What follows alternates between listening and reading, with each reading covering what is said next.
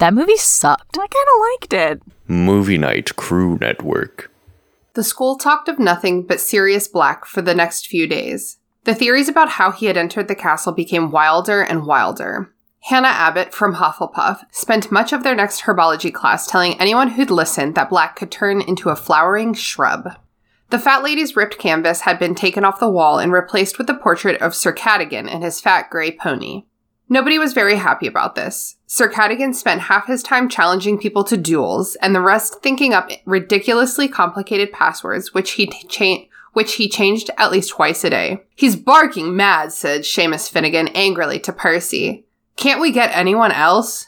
"None of the other pictures wanted the job," said Percy, frightened of what happened to the fat lady. Sir Cadogan was the only one brave enough to volunteer.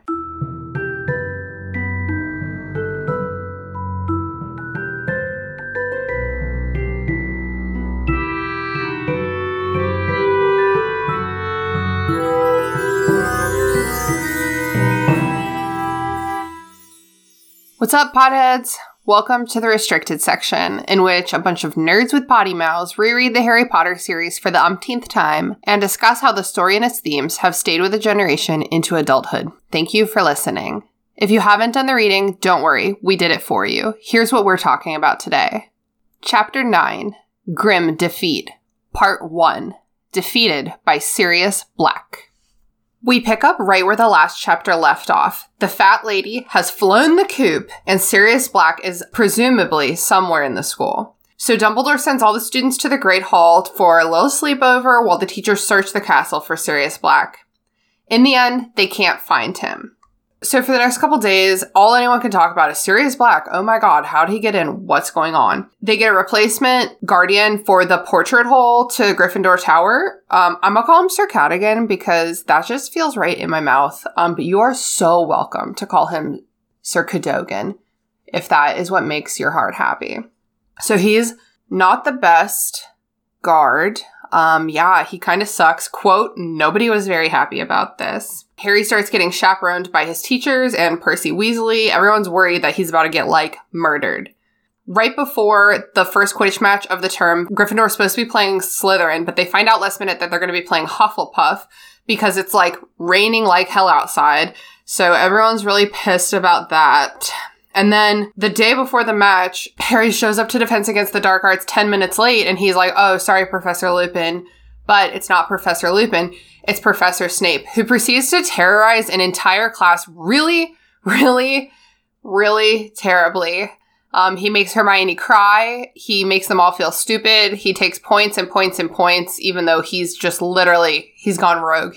They cover werewolves, and for homework, he asks for an essay about how to identify and kill werewolves. Great guy. Love him. I was in the car with him, and he was like, "I'm a fascist, but not that kind of fascist." And I was like, "I need to get out of here." Wait. Roll the tapes. He said, "I'm a fascist, but I'm not." But don't worry. I'm not that kind of fascist. What kind of fascist? Oh, no, wait, guys. He's the good kind of fascist. You see, I always forget, because I'm an anti-fascist, but, I always forget that there are the good fascists. Yes. Oh, yeah. My friend Joe, the one good fascist, because, there's a good one in every bunch. Okay, I'm going to get started at this time. Welcome to the restricted section. It's me, head girl, Christina. Lights out, no talking. Just kidding. This is a podcast. Obviously, we have to talk. That's what we're here for. Haley, there you are. Hi. Okay, Haley, tell me. I can hear you trying not to ask how I am. No, I'm not doing it. I'm not doing it. I don't give a shit how you are. It's the mark of a true friendship. The mark of true friendship is that I have known how you have been all day today, almost minute by minute. That's very true. Okay, here's our introductory question. Where would you hide in Hogwarts if you had to? I assume this is based on the fat lady, or is this a Sirius Black question? It's a Sirius Black question. If you were maybe trying to murder a rat and people were misunderstanding you and you had to hide, where would you go? I mean, if I'm Sirius Black, I'm going down one of the tunnels that no one else fucking knows about. Wow. Okay. Well, okay, wait. Okay, fine. Okay, well, maybe this wasn't a great question. Okay, let's do this instead. He's not trying to run away. He's just trying to, like, lurk and hide. So, like, if I was playing hide and seek in Hogwarts, where would I hide? Okay, so that is now what this question is. Okay, is if we were playing hide and seek in Hogwarts. In that case, haunted suit of armor. Oh, it's not haunted until you enter it. No. It's being occupied by a ghost, and then I also get in there, and then the ghost gets mad at me. Andrew, what about Hello. you? Where would you hide in Hogwarts? You didn't introduce me. I said Andrew. You just said Andrew. See, it's weird if I don't ask how people are. It's fucking weird. Fine, it's okay, just fine. like not organic conversation. Wait, let's just redo it. I forgot you were going to do that. Okay. Okay, well, hey, Andrew, hi. Hi. Hello. Wow, so Natural. much better. Sounds natural. Leave it in. Let them know. We'll do it live! Every podcast is live every time. Robert Evans tells us this. We know it's true. Oh my god, I don't know about y'all, but I feel like this week has taken 100 years, and like I'm almost like hysterical at this point. Where would you hide in Hogwarts if you were playing hide and seek? I mean, maybe I'm just going with the obvious answer here, but the room of requirement? True, but if you're hiding from someone who knows about the room, they gonna get you. I mean, if they know about the room, then they probably could find any place in their castle. So especially if you get creative with it, and like, I need a room that I can hide in that has ways for me to monitor the locations of everyone else.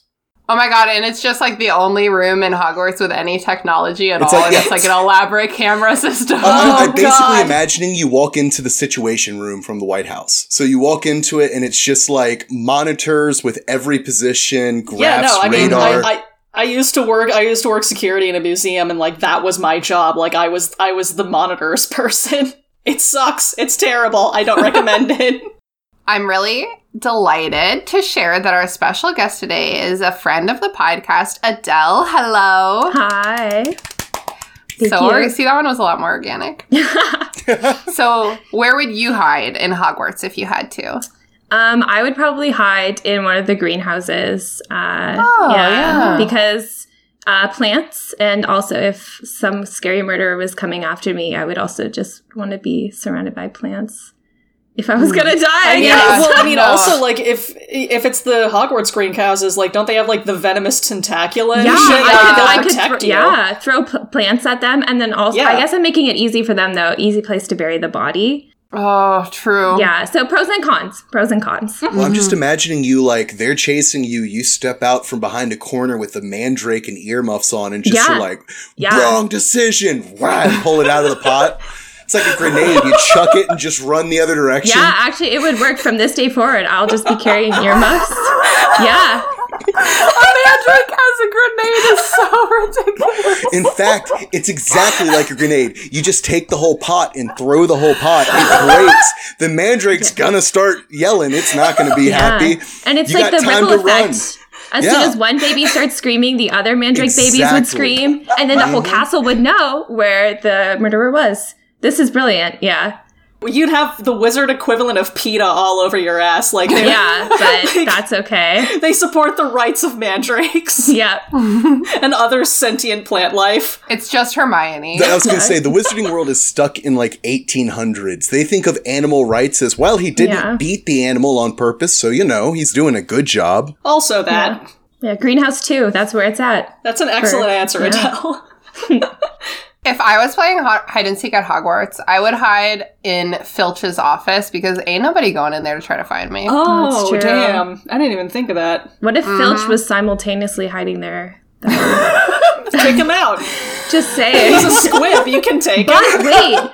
But he's confiscated so many cool items over the years that you know that the files and the desk drawers are just like crammed with cool stuff, like the fanged frisbees. Throw that at somebody's head. Mm-hmm. Like, that's a defense mechanism. And there's chains in there.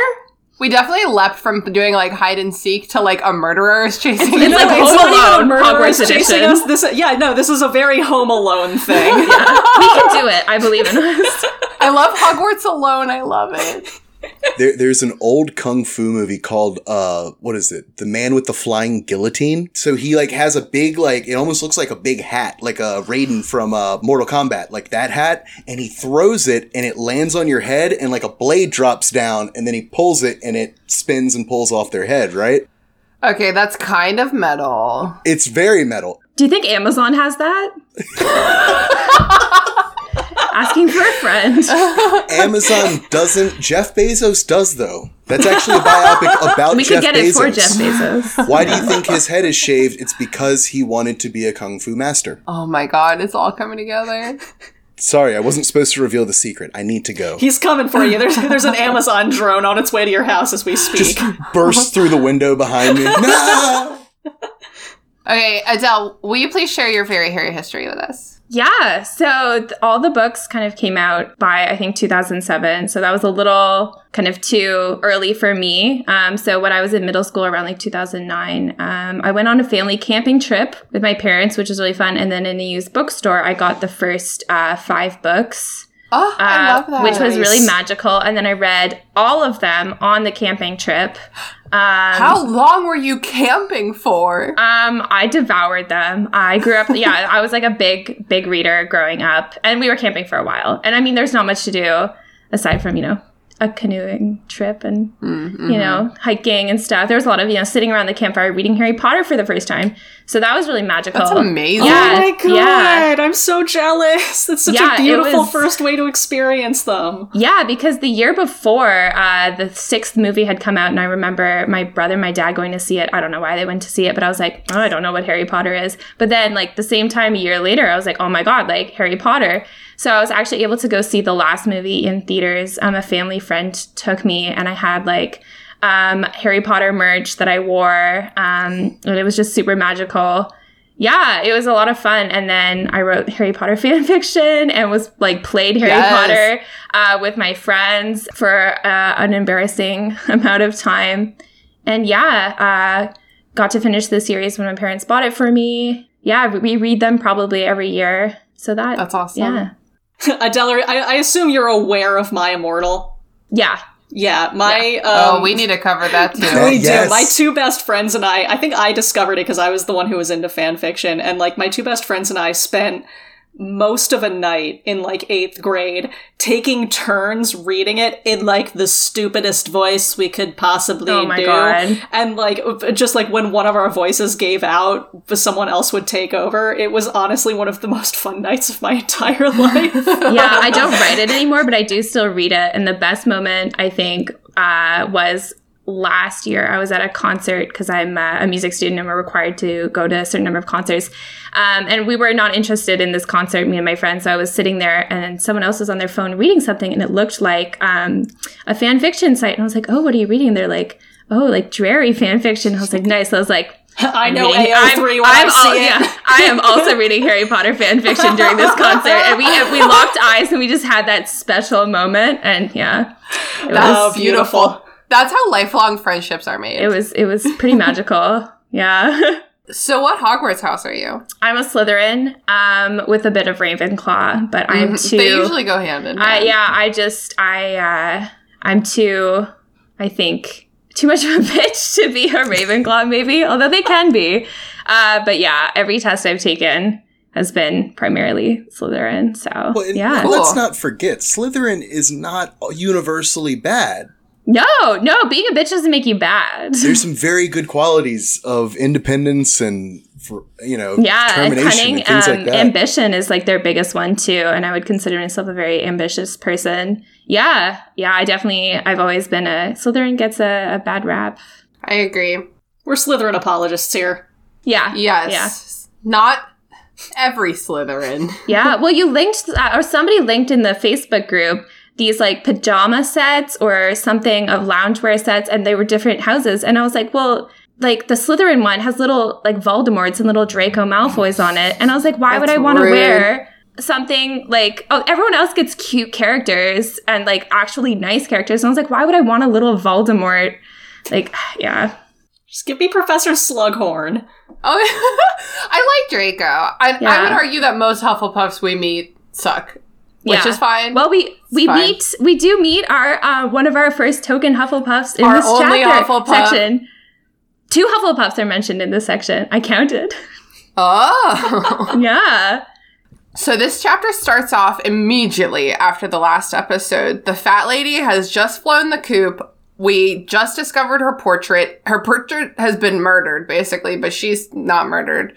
She's okay. She's hiding. I don't know how I feel about this aspect of the story. And I say that because I get that it would be traumatic in any realm of existence to have someone come at you with a knife. But, like, you can't really get hurt if you're painting. Can you, though? Yeah, we don't know. Yeah. I don't know, but because everything that we've seen has been like, as long as there's another painting of you, you can go there. So it's like, why not just get like a backup painting made of the fat lady, put it in Dumbledore's office, and Well, bada she bing, runs bada to a boom. different painting. You can travel in between paintings, I'm pretty sure. Yeah. So Yeah, but like, But you mean, like, why not have an yeah. empty painting that she Yeah. can go... Yeah, well, especially I if don't you're know. worried about him coming back, put her there and then have another one in Dumbledore's office. And she's like, he's back.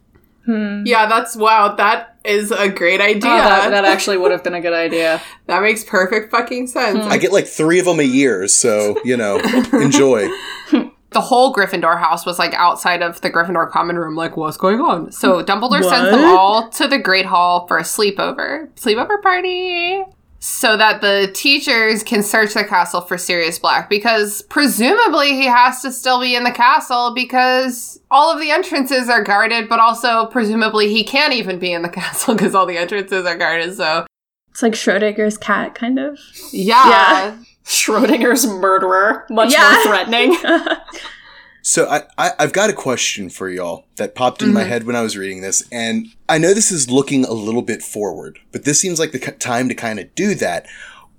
Why would Filch not bring up the fact that he has the Marauders map in his office? He doesn't know what it is. Yeah, he doesn't know how to work it. But he doesn't know how to work it. But he has to have some idea of what it is, because because if you don't know how to use it, all it does is insult you. Let me finish, because he knows it's something, and he also knows who made it, and he knows that those people are the 4 fucking Marauders, that group of ridiculous kids that gave him so much of a headache. I don't think he knows who made it. When do we think that Fred and George nicked it? Because They said, like, their first week. yeah. So it's been a while, a couple of years that they've had it. Filch, I don't think knows how to use it, knows who made it, doesn't know what it's capable of. I don't think he knows anything about it. He just thinks it's a piece of paper that insults you. And he's a squib, so the map may not respond to non-magical folk speaking to it. I think that's true. I think the literal only thing he knows about it is that Fred and George... No, is that someone... he confiscated it from someone. Yeah. So someone must have had it and, like, coveted it and been like, this is important to me. And he's like, this is suspicious. Although this does really, like, raise the question of the actual, like, the full provenance of the Marauders map from the Marauders to Fred and George. Like, did the Marauders pass it on to, like, some younger troublemakers before they left must have. school? I hope so. They What must happened? How did Filch get it? Like, what happened? Yeah. Because I can't imagine them, like, being dumb enough to lose it. Yeah. Honestly, and this is what I want to see in this HBO series. See? We want that Marauders content. We want it. That's the thing, is like, I figured he had to have gotten it from the Marauders, but not knowing what it was. I don't know how else, unless someone is actively using it, how else you could find someone with a piece of paper and be like, aha, especially in a school. I think there's a lot of ways. Like, he finds someone giggling over it and they shut it off in front of him. You know what I mean? And then he, like, can't get it to come back or something. He finds it amongst other prank items and he's like, must also be a prank item. Or somebody wandering around at night, he could have, like, intercepted them. And then, if it's cleared and he's like, well, they were guilty, they had this. Yeah, remember in the Prisoner of Azkaban film when Harry sees Peter Pettigrew on the map and he's, like, wandering around that hallway without his invisibility cloak? And with the light, too. Like, yeah, so if Filch found that person with that piece of paper, he'd be like, this piece of paper is part of this equation. Yeah. I don't know what it does, but I'm taking it. yeah, Harry's not Hermione. He doesn't just carry around spare parchment in case of emergency. I know this kid and I know he's an idiot. Yeah. I just think I would feel so dumb if I were to walk up to someone in that situation and be like, I know the paper has something to do with it. I'm taking the paper. And like, just because Phil's just that kind of guy. I know, but just like, imagine walking away and the very high likelihood of the people looking at each other being like, did he just take a piece of paper? But He's he not doesn't afraid. give a fuck anymore. He's Yeah, he's paranoid. Yeah. Like, honestly, the thing that I've always, like, really wondered about is, of all of the things in his office, of all the possible items, all the possible confiscated items, how did Fred and George find that? Because they're smart. They're like, this is not a fanged frisbee. This is not a filibuster's fireworks. This It's is not something obvious. Yeah, this is something special. I thought it Yeah. was marked extremely dangerous or something like that. Yeah, in a folder or something. Oh, No, that's man. so intriguing. See, but I that's would the thing definitely is if take it's that. marked. That's why I Hold guess on, I that's the can check. part. Oh, yeah, That's the if- part that was messing with me. Is if it's marked extremely dangerous, he has to have some idea of what it does. Yeah, that means I can't something check. happened. It was like found on a student after some Yeah. great rule breaking. Well, and let's be honest. Like, if it's marked extremely dangerous, he knows it's obviously done something. Wouldn't he take it to Dumbledore and be like, "Check out this paper, yo. I can't do anything with it. Maybe you can." I can I don't- see him yeah. taking it to Dumbledore, and I can fully see Dumbledore being like, huh, weird. Here you go. And then Filch being like, all right, I don't... Like, I can see Dumbledore being like, all due respect, this is very below my pay grade. And Filch just being like, fine, I'm just going to put it in the extremely dangerous folder and put it on display for anyone to steal.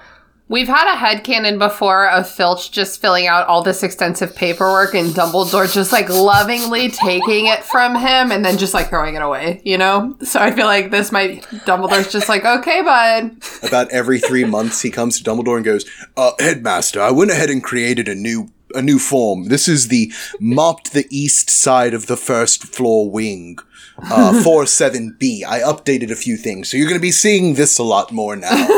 I wanted you to get a heads up." Just comes in with like a banker box full of files, Oh, and God. Dumbledore is just like slowly feeding them into the fire Yeah. while maintaining eye contact. Or Dumbledore just vanishes them, honestly. The minute Fitch leaves. And then he's like, whoops. I sent them somewhere special. Yeah, he's got bigger stuff to think about. Yeah, he's working on, I don't know, some sort of magic project. Speaking of Dumbledore, Yeah. Dumbledore sends guys, we're one sentence into my notes. Dumbledore sends all the students to the Great Hall for a sleepover. Okay, wait, I already read that one sentence. Okay, we're 2 sentences into my notes. So all the school gathers in the Great Hall. He puts the head boy and girl in charge. So Percy is, quote, looking immensely proud and important. As you do.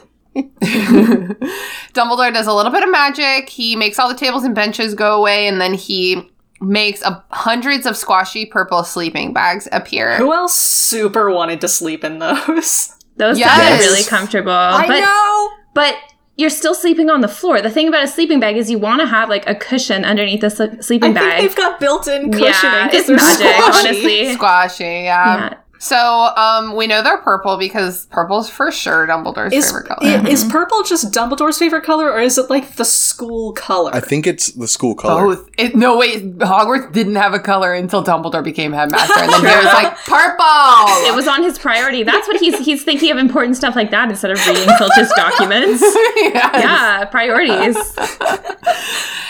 So, what kind of magic is he doing here? Because you can't make something from nothing. I always wonder about this. I was thinking about this earlier, and I think that like Hogwarts must have like a storage room of like emergency Yeah. sleeping, or just like emergency supplies or whatever. And Yeah. I don't think he like created these. I think he summoned just snagged them. Yeah. Yeah. Yeah, they're from somewhere. He has like an Accio spell that's less ridiculous and doesn't have to fly through the air. Yeah, something like that. Well, and I wanted to ask y'all about this too, because this is one of those examples where I always kind of like that bitch's whole frame of how magic works with like, there's set spells that do set things that, you know, there's like limits. It's not like it's not like the Force where you just kind of like, man, and then something happens. You've got to be doing like set wand movements and things. There is wild magic. There is like, pressure and explosions and stuff. And creature magic. Exactly, well. exactly. But as far as like, I have an objective, you have to kind of know the way to get that objective, right? Dumbledore just like waves his wand, all the tables move, and then all these sleeping bags come out. Now, sure, he could be summoning them from like storage lot 47B underneath Hogwarts. But there's several times that the less esteemed writer of this book, the formerly esteemed writer of this book, kind of breaks her own rules. And it's almost always with either Dumbledore or Voldemort. They just kind of like do what... Those are the two most powerful wizards in the world. It must have something to do with that. I mean, I think it goes hand in hand with like voiceless magic. Like a high level thing they learn at Hogwarts is how to do... Do they call it voiceless magic? Is that right? Non-verbal. I think it's and wandless magic. Yeah. Yeah, so I just think that Dumbledore's just like extraordinarily advanced at those things, and he doesn't need to say the thing or do the thing. He's old as fuck. He's been studying magic for like forever. He's like practically one with it at this point. Yeah. So is he casting like... And he has the Elder Wand. However many individual locomotor... You're being too much of a Ravenclaw right now, and I'm gonna Hufflepuff you and say that he knows what he's doing in his heart, and I think when you are so good at something, you don't have to break it down into its smaller segments. You just do it. You know what I mean? I think he conjured one sleeping bag and then replicated it. Oh. But like, if the tables all move at one time, is he casting 4 different for all the students, spells to move all the tables? I just don't think he needs to. I don't think he needs to do any of this. I think he just is like, move, and the tables are like, fine, whatever you say, sir. You know? As soon as Dumbledore leaves, the hall obviously bursts into chatter. Everyone is like, why are we here? What is happening? Oh my god, this is crazy. It's a school night. What are we doing? And so the Gryffindors have to like tell everyone else what happened. The tea. And then Percy calls lights out in 10 minutes, which is probably like this is probably the greatest moment of his life so far. Yeah. Just like the whole school is under my command in the same room. In my notes I wrote Percy's on a power trip. One thing though, so they left the prefects and the head boy and the head girl in charge. These are basically 15 to 17-year-olds to guard the entrances. I mean, I guess I get the head boy and the head girl in charge, but the prefects, that's 15 in charge of like everyone else 15-year-olds? Oh my god. The ghosts are probably helping as well. Because, like, they said send a ghost, so they probably got the ghosts kind of floating around, making sure no one's doing anything too crazy. It says the ghosts, like, are chatting very seriously with the prefects or something. Yeah, plus, Sirius doesn't have a wand. No. Okay, wait, so is the question here, are these 15-year-olds qualified to defend students against Sirius Black? Or is the question, are these 15-year-olds qualified to be babysitting 100 other students? Which question? Both. Do you think these topics were covered in their prefect training manual that they get? Fucking orientation. Is there orientation, I'm just picturing prefect orientation now. Ron had to do a trust fall with Malfoy. Yeah. He would never. First aid training, like crisis training. It's like when the schools are in lockdown and they're just like, hit them, here's how you hit them over the head with the fire extinguisher. Oh my god. Here's how you use a fire extinguisher. Yeah, but I was just shocked. That stood out to me. I was like, wow, they are not qualified to, and also like their peers, as someone who has been in like a position of leadership with peers and people who are only like slightly younger than me, I know that like it's so tough. Well, we all respected the safety patrol at school, right? Okay, I was a safety patrol at school, okay? No, it's like that John Mulaney bit about his babysitter when he was 10 and finding out that she was only 13 when he was 10. He's like, why the fuck was she in charge? That's like a horse. Watching a slightly larger horse. Yeah. I think that the prefects, like they're like low-key in charge all the time, and just like during like day-to-day. And like, for the most part, these students take care of themselves. You know what I mean? It's a very fend-for-yourself kind of environment at Hogwarts. Yeah. We've brushed over something a little too quickly, and I think there's something we have to consider here, which is... He's making his joke face. How turned on was Percy when he got to do what he did in front of Penelope? Told you. You know, he just got like a full body shiver. Oh, he just had to take a second. I'm commanding everyone. I hope she's watching. Yeah, and you know I know she's watching because the whole school is here. And you know what? I'm commanding her too. She's into it. We decided our headcanon last week was that he broke up with Penelope Clearwater so that he could go after the head girl who is not Penelope Clearwater. But he's still in love with Penelope, and he still kind of wants Penelope to be watching. Okay, wait, no, you're right, Haley. He was probably so disappointed in her. Yeah, he was like, you're just not at my level. I'm sorry, but I want somebody who has the same goals and ambitions as me. And I envision myself going to a place that I just don't think you're ready for yet, academically and intellectually. So we have to break up. Penelope, I think you're going to have a wonderful and beautifully quaint life, but I just don't want any part of that. I want grander things, more noble things. I want to be the Minister for Magic's bitch. I want to be a fascist. I want to be the royal ball fondler. I put my hand there. I want to be one of the good fascists. You just I want to be one of the good fascists. And you're just not even at that level yet. Oh, man. You know, looking into the future, Adele, that might be the most appropriate joke ever made about Percy Weasley. God damn it. He is a good fascist. He comes back, he says sorry. Oh, man. Yeah, and then his brother. That was good. So Harry, Ron, and Hermione pull their sleeping bags into a corner, and they're just, chit-chatting, swapping thoughts about Sirius Black. Everyone is like, how did he get in? Mm-hmm. How did he get in? Everyone has, crazy theories, and Hermione's like, y'all are fucking idiots, because clearly none of you have read Hogwarts A History. We learn about security. No, she's always very, particular about the pause in the movies. Let's be clear, there is a subtitle. I could be wrong here, but wasn't there a moment in the last book, Chamber of Secrets, where they couldn't get a copy of Hogwarts A History from the library because it was checked out when everyone was trying to figure out what was going on? Yeah, but all of these fucking idiots were just trying to read the chapter about the Chamber of Secrets. They were just reading the whole goddamn book. They were just flipping through it, and they probably didn't even look at the index or the chapter titles. They were just like, a Chamber of Secrets where I'm looking for it. Yeah. What's the wizarding equivalent of fucking Command F? Yeah. In the movie, Snape does that when Ron doesn't turn to page 394 in time. That book is thick, too. I don't think in the books they ever say that it is literally 1,500 pages, but in the film it is evidently 1,500 pages. It is ginormous. It seems to have a lot of illustrations, though, and I think that's a key point. Yeah, that's true. I love a good book with illustrations. So she is none of these theories are valid because there's a lot of protective enchantments and stuff. It's more than just walls. And also we learn later that walls don't count either because he has secret tunnels and stuff. Secret tunnel! Secret tunnel! Secret tunnel! Secret tunnel through the Secret tunnel! My favorite character. Do y'all think Dumbledore had to tell Filch about the passage underneath the Whomping Willow? Yeah, I think Filch knows about it. Well, I definitely think Filch knows about it, but do you think that Dumbledore had to tell him, or do you think he figured it out on his own?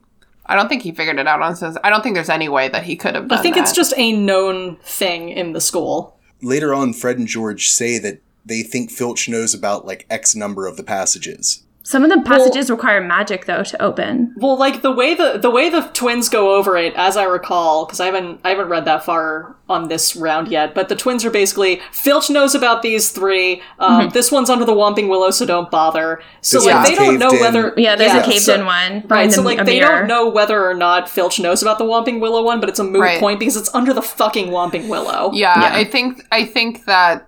I think he would have no way to discover it on his own because I don't even like to think about that whole scene in the movie where Harry and Hermione go on a fun ride in the Whomping Willow. It's the most stupidest shit I've ever seen in my life. Them for a ride, honestly. Just so Hermione grabs Harry by the shirt and somehow, what the fuck? I hate that scene so much. Gravity? But But you have to, like, know exactly where to, like, I just don't think he could have discovered it on his own. We're giving Filch too much credit. Yeah. Like, I think Dumbledore made that passage specifically for Lupin. Yeah, for sure. Well, I guess, because where I'm going with this, Filch has figured out, I'm trying to figure out how many of the passages Dumbledore knows about. Because, I think he knows about all of them, except for, like, the one. Because we know that he has ways of monitoring what's going on in Hogwarts beyond the average person. Mm-hmm. And that's why I'm trying to figure out, like, how much does Dumbledore know what's going on, and why isn't he going to Lupin? Why isn't he going to Lupin with all of this, though? Andrew, you're going to drive yourself insane reading these books if you ask yourself at every turn, how much does Dumbledore know? We're never going to know how much he knows. Yeah, we get into that a little later in the chapter section, though, when Snape and Dumbledore have that conversation. Yeah. I think my final note about does Filch know about the passage under the Whomping Willow is we don't know how long Filch has been working there, and he's clearly older than James and Sirius and Lupin, so, like, he might have even been working at the school at a time where it would have been necessary for him to know that, like, Lupin is permitted out of bed on these days or, like, whatever. Right. So Percy calls lights out with his big old boner, and all the candles go out at once. And I'm sure he, like, was, like, talking. He's like, okay, I'm going to call lights out in 10 minutes, and I'm going to do the spell, and all the candles are going to go out, and it's going to be really badass. And he practiced it in his head, too. He's like, okay, so I have to put the emphasis on this word and this word, and take a little pause between this word. Yeah. Mm-hmm. Yeah, Leviosa, not Leviosa. Yeah, he was really ready for this. Everyone starts, like, whispering, and the only lights are coming from the ghosts, and everyone's, like, really excited, and the ceiling is, like, showing a starry sky, and this actually sounds like the most loveliest thing in the world. That like, sounds I want great. to be there. A sleepover with the whole school. It reminds me of later when Firenze gets his classroom in the school. Yeah. So it's probably good that all of the ghosts are really involved right now, because they're the only ones who can't get murdered by the murderer. Mm-hmm. I feel like they should be out looking for him. I mean, like, they also can't stop the murderer from murdering. Okay, but if they're just trying to locate him, though, like, in hiding. That's true. Yeah, so really, them being in the Great Hall to defend the students is not helpful at all, except for ambiance purposes. Yeah, maybe they were like, we'll stay as a light source. They're the nightlight. They're the nightlight. So people don't get scared. Yeah. Wait, I want a nightlight that's shaped like nearly headless Nick. You know, the fat friar was like, I'm sure some of the students are a little scared right now in this moment, so I'm just going to hover a little closer to some of the first years and just, like, emit a soft little glow. Wait, you just gave me 100 new headcanons about the fat friar. I know that the fat friar is, like, I assume a Catholic or Anglican monk, but, like, I'm picturing him almost like a Buddhist monk, like, floating cross-legged with his hands kind of like this, just like an in Uncle midair. Iroh. Yeah. Oh, Meanwhile, with the Slytherins, God. the Bloody Barons just, like, floating there, and they're all, like, and the first years are just, like, points at you with his sword, go to bed! Why is he covered in blood? Mom, can I go home? I love falling asleep to the sound of jangling chains. It just really, it puts me at ease, you know? That's some Haunting of Hill House shit. All of these ghosts are the ones that are putting off light. Would that make it non-bioluminescence? Oh, I have no idea. Oh, man. That's the one. That's the one. All y'all hated laughing at yourselves. Pretty good. Fucking A. Okay, so around 3 a.m, Dumbledore comes in. Nobody's sleeping because this is very exciting shit. And also, Harry's like, if I stay here long enough, I'm going to get to eavesdrop on something. He'll get the good, juicy tea. Yeah, he's going to get the tea. So Dumbledore and Percy start chatting within earshot of the Golden Trio. Like, what the fuck? Can't Dumbledore tell they're not asleep because he can read minds? I think he has to actively turn that on. Yeah. But, like, why wouldn't he be like, well, maybe I should see if Harry's listening? He's in, like, I don't think he knows Harry's nearby. Like, it's just a bunch of lumps on the floor. Yeah, He doesn't know which lump is Harry. Lumps. Yeah. That's a good-looking lump over there. Tina, if you try and worry about how much Dumbledore really knows, you're going to drive yourself crazy. Oh, my God. Did I just start another thing? I'm sorry. Well, Dumbledore tells Percy that they didn't find Sirius Black, and Percy's like, thank you for telling me this knowledge. I am so important. I'm the receiver of all knowledge. Oh my God. Tell me everything. I will take your intel. Dumbledore also shares that they found a temporary guardian for the portrait hole, and that Filch is going to need to restore the Fat Lady's portrait because they don't have a backup. Art restoration is a whole career that requires like a ridiculous amount of like technical, scientific, and artistic skill. So maybe they do just have like an empty painting and Filch just needs to like make it nice for her or something. Yeah. He takes a few of those Crayola paintbrushes, puts in some trees, maybe like a little cloud, so and the corner sun. The corner sun. Yeah. And then like for the rest, like consistently for the whole rest of the series, the Fat Lady is in like the shittiest painting. Yeah. No wonder she's pissed off. Like. In the bottom right corner, like printed on the actual canvas, it says, "This painting was brought to you by my child and Crayola." No, it says Argus in 3-year-old handwriting. With a backwards A. Yeah. What would a backwards A look like? I think you mean like lowercase, a lowercase A. Haley, I do have to say though, to your point, refrigeration requires a lot of multitude of steps to accomplish in the real world. It's also a very simple spell for a wizard, so I'm willing to bet he's a squib though. He's a squib. But I just because Filch takes True, away the painting doesn't mean he's the one doing the restoration. It might be Dumbledore's like, take that away Filch, so I can. It says Filch is gonna restore it. Maybe he's going to try to restore it. All I'm saying here, I think Filch has hidden depths. I think he missed his calling. Yeah. You know, maybe he's like Adolf Hitler was accepted to art school. Or if he had been accepted to art school. Yeah. He could have been Filch. So he could have been Filch. Filch we were talking about Hitler. Oh my god. Oh my god. Did we just figure out that Adolf Hitler is a squib? Oh. And that's why he has so much resentment towards everyone? He has that squib dick energy. No, he just sucked. Yeah. Anyways, well, it says like there's like rips like with a knife in the chunks painting missing. Yeah. So I mean, I would just say a new canvas. Like yeah, just I think you need to really redo it at that point. And obviously, I think there would be some sort of enchantments on it. Maybe there's like a box of pre-enchanted paintings, and Filch just has to like find the blank canvas and be like, okay. And then convince her to move into it. It's like introducing a fish to a new tank. Like, come on. Yeah. Don't let the pH fuck you up. He cuts open a little piece of the painting of the old one, like of the frame, and like pours the magical painting essence onto the new I love canvas. that. Yeah. And, like, That would have been really cool in the movie. The last drop hits and it just like perfectly settles into the painting. I like that, yeah. That would have been so dope. And it needs to be a big painting too, because it's a portrait hole. It's a hole in the wall that the portrait opens so that they climb into. So we're talking like door-sized. A large canvas. Yeah. That's not just something that I don't think you have like lying around. Once again, Amazon. How would Filch carry that off by himself? Wouldn't a portrait that large weigh like several hundred pounds? Okay. All right. Yes, it would. It would not weigh several hundred pounds. It would be heavy, though. Okay. There is no answer. I like Haley's theory that Filch just has hidden depths. That he was a art restorer in a previous life. All right. So Snape comes into the Great Hall. And he approaches Dumbledore and Percy. Real quick, what do we think Snape and Percy's relationship is like? I think that Snape low-key, likes Percy. I don't think he expresses it, but I think of the Weasley children, Snape really likes Percy the most, and I think that Percy has, a weird determination to gain Snape's respect. Yeah. He tries really hard in potions, because obviously he tries really hard in everything. And, he doesn't get in trouble, because he's not wandering around the corridors at night. So, boo, that's, two things that Snape will, at least grudgingly accept.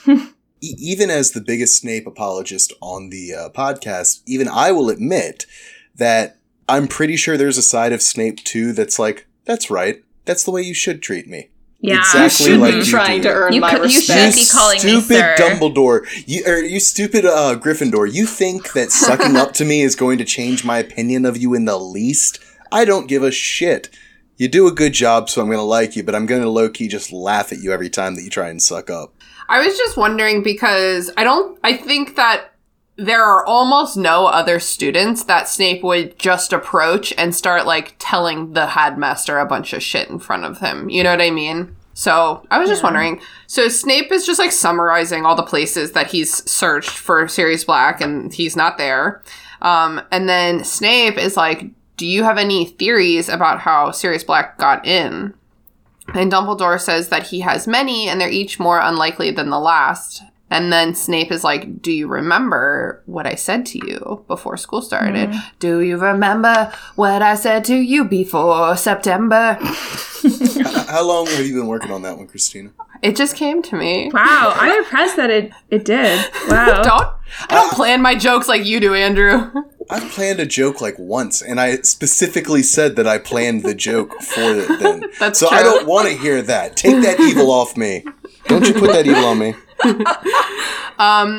Okay, and then so Snape is like, basically Sirius Black could only get in if he had inside help. Mm-hmm. And Dumbledore's like, how fucking dare you? No one here would do that. But I Gotta mean, he side has with a Snape. point. Yeah, Gotta side with Snape on this one. Yeah, and he did have inside help. Like, I mean, it's not the inside help that Snape thinks, but Yes. I don't think anyone considered, like, the cat. Or the part Kneasel. no one ever considers the cat. Yeah. But just as a reminder, if I get murdered, please consider the cat. No, Okay. no. If you turn up murdered, it was definitely Penny, and I'm telling the cops that. Yeah. It was like, Penny, no, but it's going to look like it was Dante. It was definitely Penny. No, though. the cops are True. just going to be standing around like, it's always the spouse, and I'm like, listen, you don't know Sean like I know Sean. I'm telling you it was the fucking cat. Listen, have you considered the cat? Yeah, the detectives will definitely listen to you.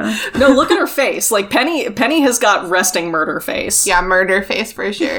I think that they're in a bad situation here because Snape is 100% right that there is no logical explanation other than Sirius Black had inside help. But Dumbledore's also completely right that there's no evidence to suggest that anyone in the castle is being duplicitous. And the second you start pointing fingers without good reason, that sucks. That shit, that's when shit goes to hit the fan.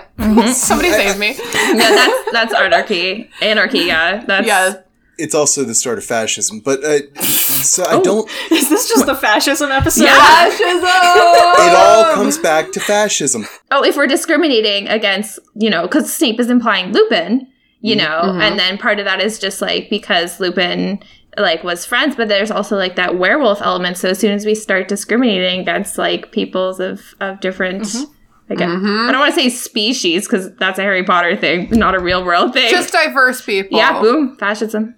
But it wouldn't be discriminating him based on that, because what Snape is saying is actually a very legitimate thing, which is you need to ask Lupin, who was best friends with this guy this entire time that they were at school, how would you try and get in? And based on that conversation, it should be able, like, if Lupin's a responsible fucking adult, he should come out and say, by the way, we did manage to make this thing that allowed us to see everyone who was in Hogwarts when we were only, like, 16. And turn into animals.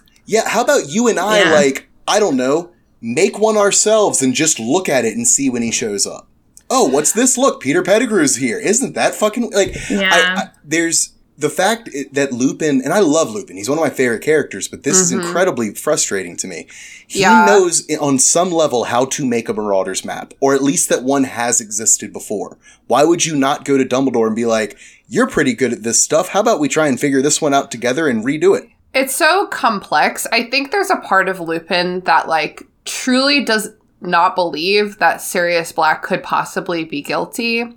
And I think... But if you know someone is either breaking in or is already in. I'm with you, but I'm just saying it's a really complex situation. I think that Dumbledore has probably spoken to Lupin about this to some extent before. Maybe not like, hey, he's like in the castle. Do you have any ideas? But just like, I think that it's come up before, and I think Lupin has probably expressed a lot of grief at the way that his friend group was just absolutely destroyed, and Dumbledore's probably like, we're not gonna talk to him about it. He will tell us anything he knows, and He doesn't. And that's like the craziest thing about Lupin is I kind of don't buy that Lupin didn't share this information. I can't believe he didn't share that they all learned how to be animagi. Yeah, like, exactly. Because he's the only one who can't get in trouble for that. He's the only one who didn't do anything. Like, hey, Dumbledore, just so you know, Peter Pettigrew, he could turn into a rat. You know, is there any possibility, that he used that magic power, when he mysteriously died? I really just think that Lupin was so overcome with grief at this happened overnight. He lost his 3 best friends in one split second. And I think he was just so overcome with grief that it took him years to even start thinking critically about it. And by then he was like, I'm just gonna walk away, you know? Also keep in mind that the reason that, no one in the friend group told Lupin that they had switched the Secret Keeper thing was because they knew there was a mole in the Order, and there was a prevailing suspicion that the mole was Lupin because Voldemort was reaching out to werewolves. Lupin was getting Lupin was getting the shaft socially, so, a lot of werewolves were going over to Voldemort's side because they, he was promising them a better life. Rights. Exactly. So, no one, I don't think anyone in the friend group thought that it was him, but I think that they did think, he might be approached, he might be captured, he might be tortured. No one can keep the circle as small as possible. So Lupin had no inkling that they had made the switch, and he has, I think in Dumbledore's mind, more reason than anyone else on Earth to hate Sirius Black to his core. Oh my god, this is so dramatic. I want to see some Marauder shit, sorry. Isn't it said somewhere, or at least heavily implied, that Lupin was never great friends with Peter? The way that I don't think anyone was ever great friends with Peter. Were great friends with Peter. Well, no, because Peter was a Marauder, so obviously they were friends. But the way, at least, that it seems, and I could be wrong here, correct me if I'm wrong, because I haven't reread this part yet. But the way that I always remember reading it is Lupin explained to Harry, I was really good friends with your dad and Sirius. They kind of let this kid hang out with them. I was never that big of a friend of his. And, if you think about that, combined with what you were saying about, the reasons that Lupin wouldn't make a great choice to begin with, it really, is obvious why they wouldn't tell him about switching. Because, if I was Lupin, I would be hurt that they weren't coming to me, even knowing that I'm a flawed candidate. Especially if they're going for the guy that I never really liked, who it's really him over me. God, they went to Pettigrew because they were like, this vanilla motherfucker would never do anything. The absolute last person you would ever suspect. I don't know if I remember.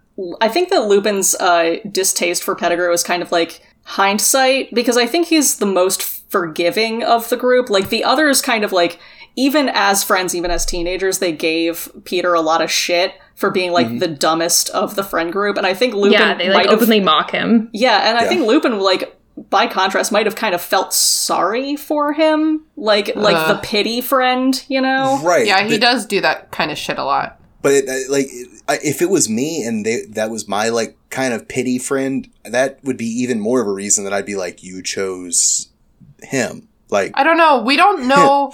He's the only Marauder where we really don't know what his personality was like when they were in school together. We have a pretty good idea of the other 3, but it's Peter had to have brought something to the friend group, and it's we just don't know what that is. Maybe he did their homework. No, they didn't do their homework, because if they did their homework, there is only one possible answer of who you put in charge of your word, and that is Petunia. I think that Adele was suggesting that Peter Pettigrew just regularly did the Marauders' homework. Yeah. And that's what he brought to the group. Oh, but he's kind of dumb, so I take that back, honestly. No, I think it was honestly just Peter, James and Sirius just liked having an audience, an uncritical audience. A fanboy. Yeah, that's completely right. Ego boost. I do think that you're right, Andrew, and Petunia is the right answer. Because she isn't going to speak to anyone who can do anything with that information. But I think she is really vulnerable to torture and coercion, though, so maybe not. Maybe. I mean, when they were looking for the family, they never went to the address, to Petunia's that we know of. They never got attacked. Honestly, I wouldn't put it past Death Eaters to be so racist as to not even think about the Muggle relatives of... But we don't know how that spell works, so, it might be a two-way spell where, both parties have to do a part, so, maybe a Muggle literally cannot be a secret keeper. Yeah. That's true. Yeah. Okay, I'm gonna bring us back. Don't be suspicious. Okay, here's my last question about this scene is, where is Lupin? Is it the Isn't full it moon the yet? full moon? Yeah. Yeah. No, it's still Halloween. He was fine earlier. It's still Halloween yeah. and he was fine earlier. Okay. Yeah. He might be searching. Yeah, he's probably searching Yeah. more obsessively than everyone. Maybe the owlry. Maybe that's where he is. He's probably searching all of the secret tunnels. Secret tunnel, secret tunnel. Secret tunnels. Secret tunnels. Wow. Mary Clay's gonna love this episode. I'm gonna use that clip like 10 times. The reason I asked that is because I feel like an important part of what Snape is suggesting is just like monitoring Lupin's behavior. How is he acting right now? You know? I don't know. Yeah. So Dumbledore's like, gotta go. Talk to the Dementors. And Ron is like, what was that all about? And that's like the end of the section. That's weird. And then Hermione summarizes it for Harry and Ron.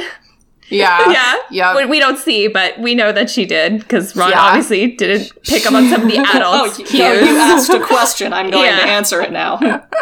I do like, I forget who it is, but someone said that Percy looked like an extremely pompous guard dog. Oh, yeah, That was just the text. Yeah, right? that is in the text. That's just the narrator. I love that little, like, wording. Yeah. Extremely pompous guard dog. Yeah. It's a Not pompous fierce, rat. not protective, pompous. Mm-hmm. That happens later. That's, Percy starts following Harry around Yeah. the school. Oh, shit, Yeah, my and- bad. We suspect on Molly's orders, quote, like an extremely pompous guard dog. So for the next couple of days, the school can literally talk of nothing else. There's a lot of wild theories going around. Sir Cadogan replaces the fat lady as the Gryffindor common room guard. Quote, nobody was very happy about this. Even Sir Cadogan. He spends half his time challenging people to duels and the rest thinking up very complicated passwords, which he changes at least twice a day, which is, I mean, surely that has to be against the rules. Nightmare. That's nonsense. That would be so frustrating. I would take him up on the duel, and then I think I'd just try to like burn the painting or something. I'd be like, I'm done. Like, let me in. Like, I would attack the painting with a knife. It's like, it was Sirius Black again! Like, no, that was me. You know the vine of that woman standing outside the bus going, ah, and like slamming on the bus doors? Let me in! I would do that. Anyways, whoops. I wonder if you can mail order a magical crowbar. Just so that when, Amazon. that when Sir Cadogan is like changing passwords and shit, if you can just be like, Yeah. fuck this, crack. Like, I'm getting in. How do we think that regular routine password changes get disseminated around the students of any given house? I think it's mostly the prefects. Prefects. Yeah. So do the prefects tell the portraits, or do the portraits tell the prefects? The or does portraits tell the Dumbledore assign prefects, them? and then the prefects have to try to tell everybody, so the prefects are probably being run ragged. Or they Yeah. might do it at like breakfast or something when all the, the house is all together. Yeah, You just that's be like true. little, hey. Prefects are literally unpaid interns. Yeah. Oh god, you're right. I'm pretty sure it's established in other places, though, that prefects have made passwords that are like references to things that, like, for example, doesn't Hermione make the password the name of that plant that Neville gets in the 5th year? She makes the password that. I don't So I remember think- that Hermione I don't did think that. Hermione makes it. I think it's just like a I coincidence. don't think the fat lady would make a random password after a plant. I don't know. I've think always she assumed has the to. prefects get to come up with the passwords. Yeah, I don't know. So the reason Sir Cadogan is doing this is because all the other portraits are too scared to do the job. So he's the only one who's brave enough. He was a Gryffindor. Good for him being brave Wasn't enough he? to do it though. Yeah. A little too brave. Yeah. Well, Trying to fight? You trying to fight, bro? some Gryffindors can be a little too brave. Harry Potter. Sir, you're in a painting? Like, I don't know what you expect me to do right now. Come at me, bro. Scared to fight me, bro? Yeah, you want a duel? How about thee? So, yeah, Harry starts being very closely chaperoned. Teachers make excuses to walk with him in the hallway. That must be so fucking annoying. That's the worst. Do you think one of those teachers is ever Snape? No. Snape could, could not I care. think that even if Dumbledore instructed Snape to do that, he would not do it. If he had to, he would just use it as an excuse to, like, berate Harry about something innocuous. Wait, or he would approach Harry in silence, say nothing, walk beside him for 5 full minutes in silence, and then depart. With like a swish of his like long black robes, just turn around in like the opposite direction and just like stalk Just off. like leave him at the Transfiguration door, give Minerva McGonagall like the coldest look in the world, and then walk away. Like, I did the thing. Fuck you. Tell Dad I did the thing. Did you guys see the TikTok? I'm a grandma and not. Did you have the Tic Tac and spearmint or orange? Did you see that song, TikTok? Did you guys see the TikTok I posted on our Instagram recently? This person was making fun of how Snape swooshes through the school with like the not the towel, but like a blanket. Somebody just walking dramatically around their apartment. Yes, I've seen that one. I'll put that in the show notes. It's It was so good. funny. Swooshing, just swooshing. Percy starts tailing him, we suspect on Molly's orders, like an extremely pompous guard dog. So eventually Professor McGonagall calls Harry into her office to tell him that Sirius Black is after him. First of all, do we think this was her decision? Yes. Yeah. She's like, it's somebody needs to tell this boy what's going on, and gosh darn it, I'm gonna do it. But I'm not gonna like doing it, but I'm gonna do it. Especially since he, like, gained entry into the school. She's like, he needs to know to not trust strangers, even in the school. Like, she knows him. She knows he's stupid. Like, Oh, yeah. someone has to tell him. Yeah. He says, I know, wearily. And I'm like, I know you're sad. Like, you're tired of So hearing, like, that's a murderer's out to get you. But, like, I don't know. Like, he's 13, and, like, I would be scared at 13. I don't know how. I think he's just sick of it at this point. Like, Yeah. he's really internalized how safe Hogwarts is, despite the fact that the last 2 years, Hogwarts has not been remotely fucking safe for him. Well, and people have been trying to murder him all his life. Like, he's pretty much. Yeah, he's pretty weary at this point. Poor guy. It only gets worse from here. Like, he's been up against Voldemort twice, so he's just like, I don't know who this dude is. Like, he's just some rando. Like, of course he's trying to kill me. I don't, like, for some reason, I don't care why. Whatever. He doesn't know yet that he was their friend. I'm gonna find him. Yeah, he just and thinks I'm this is gonna some kill random him. fucking Death Eater. Like, he doesn't even know what a Death Eater is. He just thinks that this is just We've never heard the term some before. dude. Voldemort, like, didn't somebody describe Black as, like, Voldemort's, like, right-hand man? Or Yeah. something? Yeah, which is so crazy because there's literally no evidence for that except for this, like, one... Oh, I guess the only evidence is that Sirius Black's actions led to the death of James and Lily. But, like, to me it looks like Sirius Black just, like, kind of had, like, a one-off mental breakdown. And You know what I mean? his family, the Blacks, like, Yeah, were like, if you... massive Voldemort supporters. Yeah, forgot when you about get, that. like, by the time you get to book 5, like, this whole thing kind of makes sense, because it's like, he's from a prominent pureblood family that supported Voldemort. They knew that there was a mole in the Order, so as soon as James and Lily die and they assume that it's Sirius's fault, they then assume that he was the mole in the Order, so he would have been pretty high ranking, plus the whole family thing. I can see where people would get the idea that he was Voldemort's right-hand man. Also, I do forget sometimes that he was just a dick in high school. Yeah. Yeah. Interesting. Also, we haven't been giving it enough respect. He's a member of the noble and most ancient House of Black. Exactly. Oh my god. The Literally last of put his the line. respect on his name. Yeah, Torges poor. Man. It's good to own land. Ugh. I get so cringed out when people... I've read so much, like, British history that I just get so cringed out when people be talking about, like, bloodlines and, like, I'm just like, dude, it doesn't fucking matter. Found family! Yeah. Found family doesn't pass the household down. What the fuck ever. It's His kinda house is like- gross. It's kind of like how that people always say that thing about, well, you know, blood runs thicker than water. And it's like, yeah, but do you know the last part of that quote? Because I forget. Hold on. I'm going to look it up. The blood of the covenant is thicker than the water of the womb. Yeah. Oh. Which is saying that the friendships that you...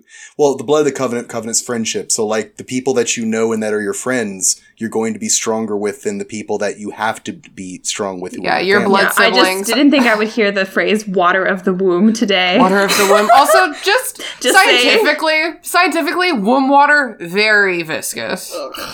Anyways.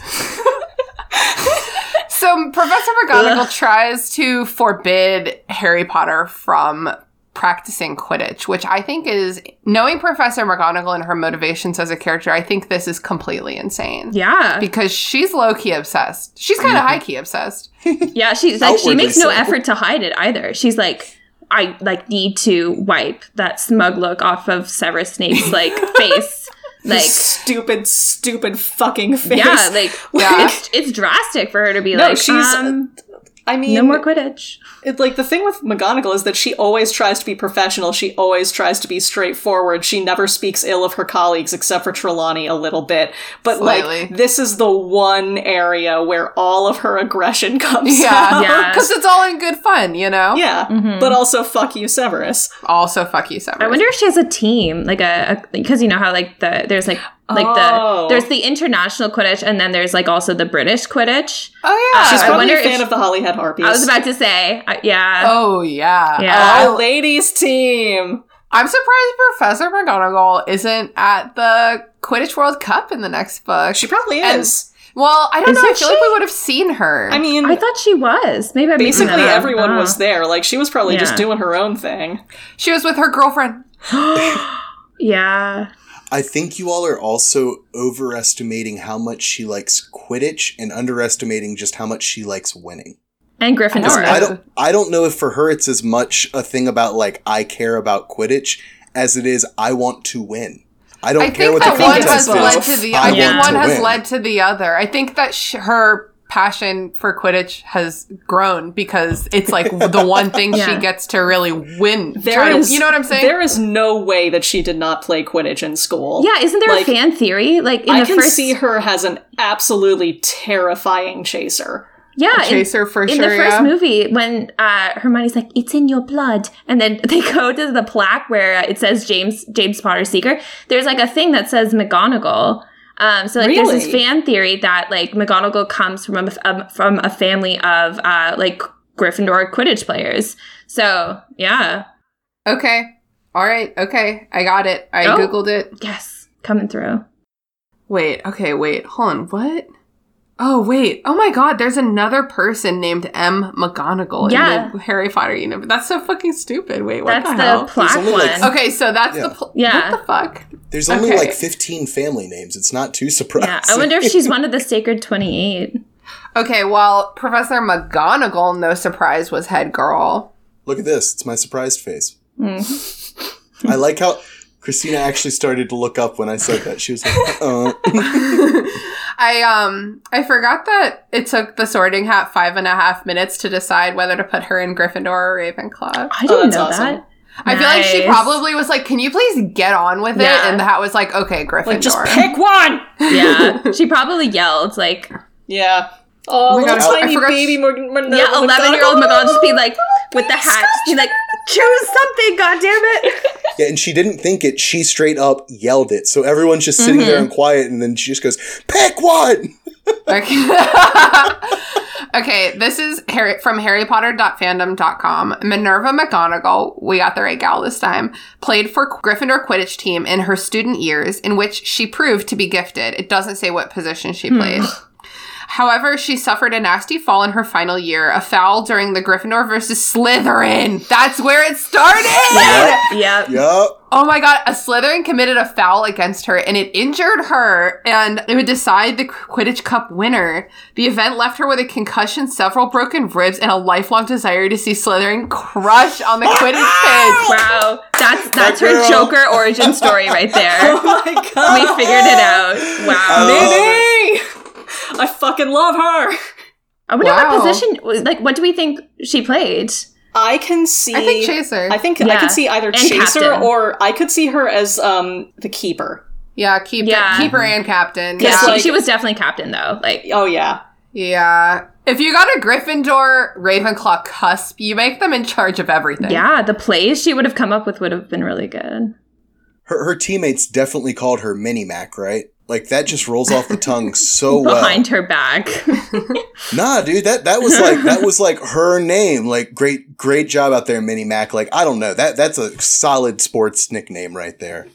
I mean, Harry's like, you don't really want this. Like, I know you don't want this. And she's like, okay, you're right. So I'll just get Madame Hooch to supervise your practices. Okay, so let's talk about what the fuck does Madame Hooch do with her time at Hogwarts? Whatever the fuck she wants. She's in the greenhouse with her wife, Oh my God. Professor Oh, Sprout.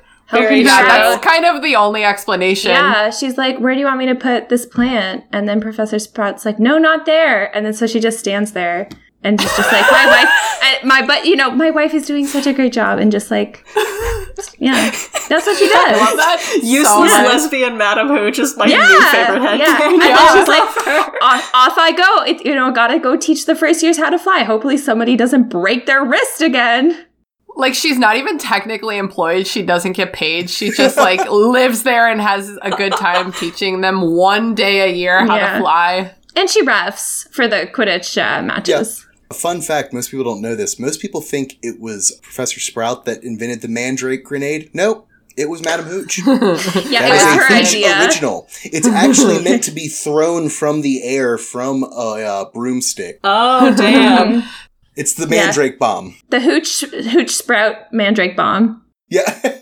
I also wrote in my notes, like, she teaches one day a year, and then she also referees the Quidditch matches. And then it took me and my engineer husband, like, 15 minutes and physical props to figure out how many games are in a season. Because it's like, you can't just do 4 times 4. Oh, yeah. Because they, like, play... It's 6. The answer is 6. Yeah, as a former fan fiction writer, we used to map out how I wanted my Quidditch games to turn out. And then I would do the points and add them up. So I was like, if I want, Slytherin, obviously, if I wanted Slytherin to win the House Cup and they're playing this team, how many games? And then and for someone who's not good at math, it was a trial. But yeah, I'm pretty sure it's 6 or something like that. Yeah, it is 6. Okay, because here's the math. If you're Slytherin, you get to play 3 games. Yeah. And then the next house only That's plays 2 2, and then the next house only plays 1, and then the final house has already played everyone. So that's 6. Just so much math. Okay. So we cut to the final Quidditch training session before the first match of the term on Saturday. They're supposed to be playing against Slytherin. But at the last minute, the schedule gets changed, and the Gryffindors get the news that they're playing Hufflepuff instead of the Slytherins. The excuse is that Malfoy's arm is still injured. Okay, my first question here is, doesn't this strike people as strange that Malfoy is still injured in the magical world? For example, if your friend has, like, an open wound for 18 months, you're like, that is not the correct time frame for how long that should take to heal. You know what I mean? That was dramatic. Even, like, one day, it's like, you should probably start, that should, what's the word? What's the word for when a wound stops being bloody and starts healing? Scabbing? No, there's one more word. Cauterize. No. Coagulate? No. Scabbing? Cauterization? No. It's Okay, I'm gonna Google hemophiliac and that'll get us there. doesn't. Shut up. Clot. Oh yeah, blood clotting. I should know this. I just had an open wound. How stupid! Like, okay, that's like someone who reads too much can remember the word hemophiliac, but not clot. You know what I mean? I mean, I think this is like a Ferris Bueller thing where it's like, my stomach hurts. It's like, all right, well, I can't really prove that it doesn't. So I stay home, I guess, you little shit. Yeah. And Snape was just like, I don't want the team to play in these conditions. Yeah. I will sign a teacher's note that says that Malfoy, blah, blah, blah. And then, like, Madame Pomfrey was probably like, that's some bullshit, and, like, got overruled. I feel like Snape just, like, waltzed down to the greenhouses where Madame Hooch and Professor Madame Hooch and Professor Sprout are getting stoned and repotting plants, and was just like, yo, what's her name? Pomona? Helga? Yeah. Pomona. Yo, Pomona, do you mind just, like, switching? And Professor Sprout was just like, yeah, bro, whatever, sounds great. But, like, I don't think Professor Sprout gives a shit about Quidditch the same way that McGonagall does. She just wants everyone to have fun. Yeah, she's like, sounds great. If that works better for you, works better for us, That brings me to the twins being like, dude, the Hufflepuffs are pushovers. Don't even worry about it. Because he's completely right. Like, you got this. Well, they flattened them in, like, their last match is what they bring up or something last year. Yeah. Oh, yeah. Oh no, our bye week came early. So the real reason that Slytherin is ducking out of this is because of the weather. It's been raining like hell for days. It gets like worse. This is like the end of days rain. The Gryffindors are extremely livid. But what about the fucking Hufflepuffs, dude? They didn't know they were going to have to play this weekend. Honestly. But they're Hufflepuffs. Yeah, they're probably just like, we'll do our best. And you know Cedric gave them like a pep talk. I know we haven't really met Cedric. Yeah, and he's like, I believe in each and every one of you. And no matter what happens today, we're going to come out of this as a family because we're a family first and a Quidditch team second. Cedric Diggory is kind of like Metro Man from Megamind. Do you guys know? Yeah. It's just like, and I love you, random citizen. Yes. I fucking love that movie. Okay, wait, I just figured out what my plug is for the week. Oliver Wood brings up the Hufflepuff's new seeker, Cedric Diggory, and the girls be giggling. We might play Quidditch, but we're still girls. I'm sure there's not that much eye candy at Hogwarts. It's a school of like very few people. And it's it's a school full of like mostly upper middle class British white boys. Mm-hmm. Yeah, like, that's disgusting. It's slim pickings. It's like when Republican women are like, "Oh, Josh Hawley is so cute." It's like his face looks like it was put on sideways, but I guess your standards have to be pretty low. Yeah. No one's trying to buy the Men of CPAC calendar. Like that's not a thing that people are like, "Ooh, look at Ted Cruz's beard, yummy." Ew. Like, yeah, an actual alien. Oh, the use of yummy there was deeply upsetting. Please never say that again. Everyone here has seen TedCruzForHumanPresident.com, right? Yeah. Okay, I'll link that in the show notes. For human president. And then it's just funny because, okay, here's the thing. Okay, part of being a girl is that sometimes you just are having a moment with the other women around you, and it's like the men simply just like don't even matter. It's a whole other language. Yeah, and it's like Katie, Angelina, and Alicia are all like, he's the good-looking one, right? Strong and silent. Tall, good-looking. And it's like, they surely know that they sound very silly to all of the men who are being very serious right now, but like, they don't, they're just like, yeah, like, he's a very hot. No, like, the men in question, let's break it down, are Fred and George Weasley, Harry Potter, and Oliver Wood. They don't give a fuck about their opinions. Would you care about any of those boys' opinions if you were sitting there with your girlfriends? Absolutely not. Nope. And then Fred says he's only silent because he's too thick to string two words together, and I resent that. As someone who married the strong, silent type, I resent that. He's thinking really hard about what he's going to say because he knows words matter, okay? Yeah. And we know that Cedric is actually quite smart. Like, we in the next book, we see him. He's a very accomplished wizard. Honestly, Cedric is a Mary Sue, like a Gary Sue. Like, his only flaw is that he doesn't have any flaws and he's not a very believable character. You know what I mean? Yeah. He's like a Ken doll. Mm-hmm. My flaw is that I'm Superman. Too forgiving and I'm too capable for my own good. Yeah. Wow, that is literally interviewing interns at our job. Me and he, like, it's just like, I guess my biggest flaw is that I'm just like too much of a perfectionist. I just like really like to do things right. Yeah, like sometimes I worry too much about getting the job done. And it's like, okay, maybe you could try like a real one. Like for me, it's that I talk way too much. Let me be honest. My real problem is that I'm the person who thinks that we should do time off the clock working for the company. There, oh my God. I said it. I've interviewed the same people. It was just at a gym instead of a publishing house. What's that scene in Soul? I'm a manipulative megalomaniac who's intensely opportunistic. Sounds good. Bing. If you want to hear our thoughts on Soul, head over to our other podcast, Movie Night Crew, where we covered that a couple weeks ago. It is, if possible, more chaotic than this one. It's extremely chaotic. Oh my God. And last week we released our Hamilton episode, which accidentally ran twice as long as we wanted it to. And there was laughter and tears. Let's put it that way. Anyway, Fred's like, don't worry. The Hufflepuff are a pushover. I don't know if that, who's reading the American edition? Me. It doesn't say Hufflepuff are a pushover. I don't. Where is that? Actually, wouldn't that be proper? Yeah, I think that's... Because you're talking about the whole group. They are a pushover. Hufflepuff are a pushover. If we were talking about a country, like Canada are... Oh, wait, no, that wouldn't really work. Canada are a pushover. No, mine says Hufflepuff is a pushover. Yeah. the British use that construct where they're like, Hufflepuff are a pushover, or like, I don't even know, like the 12th grade are shitty people. I don't know. Well, I guess like in the British English, they're considering Hufflepuff to be like a group Plural of individuals, whereas this is like like Hufflepuff as a singular. Interesting. This is like a thing that British English does. And I've seen it in other places, and I just can't think of a good example now. Deeply hate that. Also, I want to apologize for saying that Canada is a pushover. It's just what popped to head. No, Canada and Hufflepuff go hand in hand a little bit. As a Canadian, I'm sorry.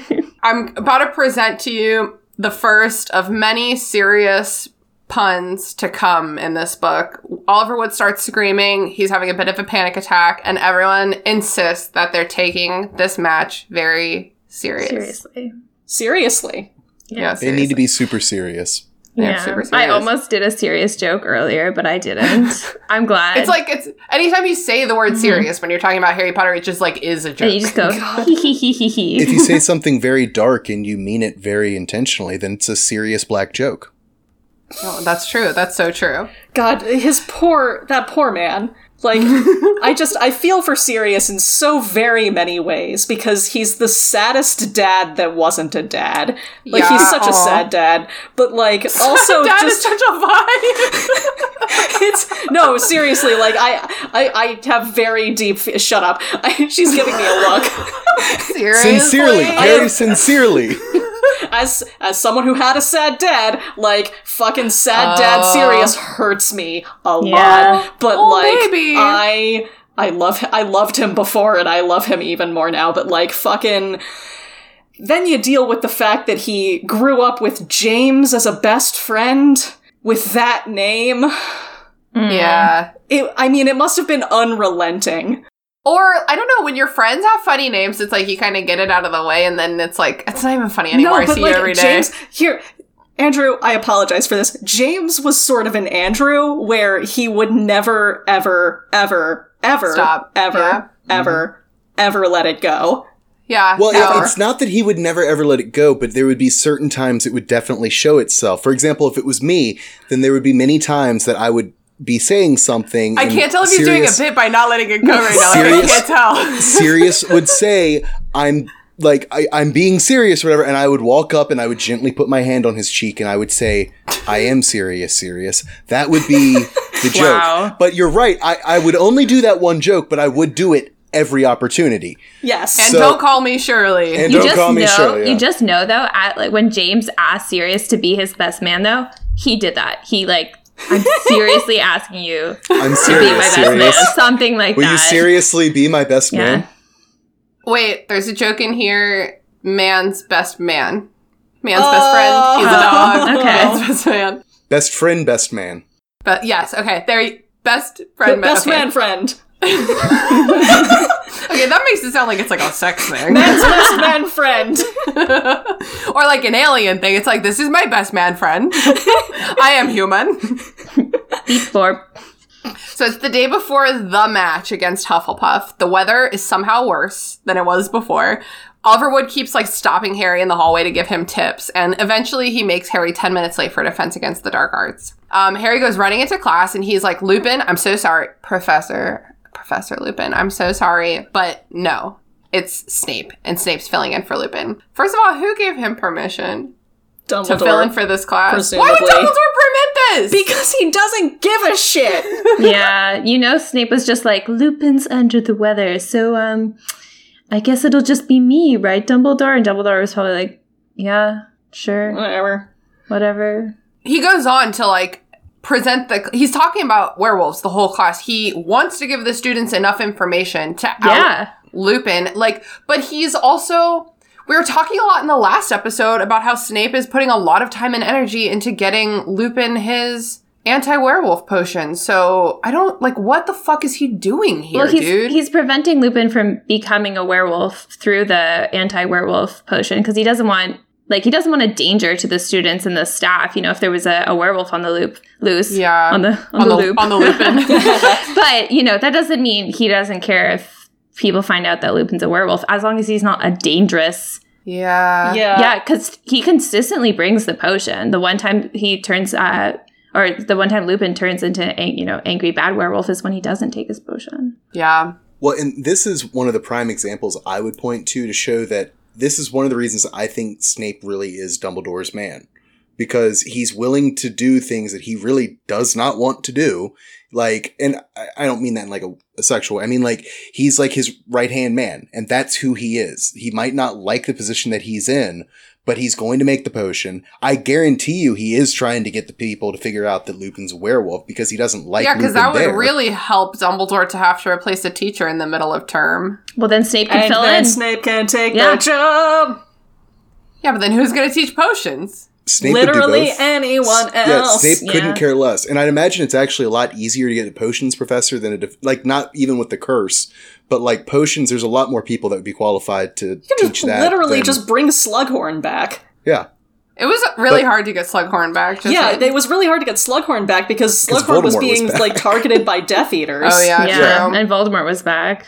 But I think that Snape, like I said, the fact that he dutifully does not waver in the slightest, he takes all the time and makes that potion, like that's one of the things that I think you have to consider. Like he purposefully didn't screw with it. Like Snape is good enough with potions. He could have done something to fuck with Lupin. He could have made it like in a way that it would have probably like affected him longer or been unpleasant. I just think it's another way that it shows that he's like legitimately Dumbledore's right-hand man. So, as a reminder, in the last chapter, Harry bore witness to Lupin drinking this potion that Snape brought to him. And so, Harry's been really monitoring Lupin for murder. Yeah. And so, when Lupin's not here, like, Harry is, like... sassy. So instantly... okay, this is, like, so silly, but, like, while I was reading this, I got reminded of my old roommate's dog, Rhett. And the way that he just like a flip switches in his brain and he's just like, danger! Harry just is like, oh my God, what did you do? And it's like, sit. And it's like, I can't hear you. I'm only worried about the danger. Like, Rhett, sit. And it's like... There's something going on. Yeah. Snape tells him, sit down, Potter. And Harry straight up is just like, Harry Snape remains standing. Snape is Harry's mailman. Yes. Like, this motherfucker, I don't know what he's doing here, but I don't trust his ass, and he needs to get out. Yeah, but even like, after points were taken away, Harry's just like, what's Harry wrong with sure, him? Like, Harry, like, 100% is like, Lupin is murdered, or like, he has been murdered, or is being murdered. There is murder, it's murder. He doesn't care about his own murder, just someone else's murder. So, he's like, what's wrong with Lupin? Of course Snape won't tell. And then... finally, Harry sits down and Snape starts talking mad shit because Lupin didn't leave a record of what they've learned so far. Oh, sorry, he was busy using every fiber of his being to not turn into a fucking werewolf. But he's not interested in being told what they've covered so far. I think we've all been like having an argument with like a friend or like a boss where it's like this. It's like, all you want is a problem. You don't want any solution or explanation. Like, all you want right now is a problem. Mm-hmm. And you want it to be my problem. Yeah. That's been my week. So, Snape is like, Lupin has been going way too easy on you. All this bullshit you've been covering is nonsense, which is not fair because they skipped their whole second year of like proper defense against the dark arts, and they've never had a practical. So Lupin's really, whatever. Lupin's the only good teacher they ever had. Defense against the dark arts teacher, to be specific. So he just like randomly, in very elaborate dramatic air quotes, randomly flips open to the page on werewolves. And what page is that? 394. Thank you so much. Snape's just really spiraling. He's having a Percy-level power trip. He's demanding to know why they don't know anything about werewolves. And then when people are like, oh, it's because we haven't even covered those yet and we weren't supposed to for 6 months, he's like, shut the fuck up. He's going off the syllabus. The syllabus is law. Snape knows that that they're obviously not there. He doesn't care. He just wants them to have to learn about werewolves. I guarantee you that they're not there in the syllabus. I guarantee you this is just Snape saying, this is what we're going to study today. Oh, I'm sorry. That is a classic ambiguous sentence. They're going off the syllabus is a classic ambiguous sentence. Okay. Ambiguous is a technical grammatical term that means that there is more than one official meaning of something being said. Going off the syllabus my intention was that he is deviating from the syllabus, but what Andrew heard was that he is referencing the syllabus. Love it. Classic. There's your little grammatical lesson for the day.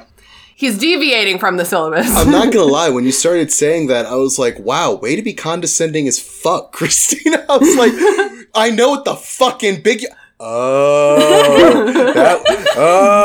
that's why you said it. What I'm saying is he's going rogue. He's going rogue. Yeah, because they're supposed to do...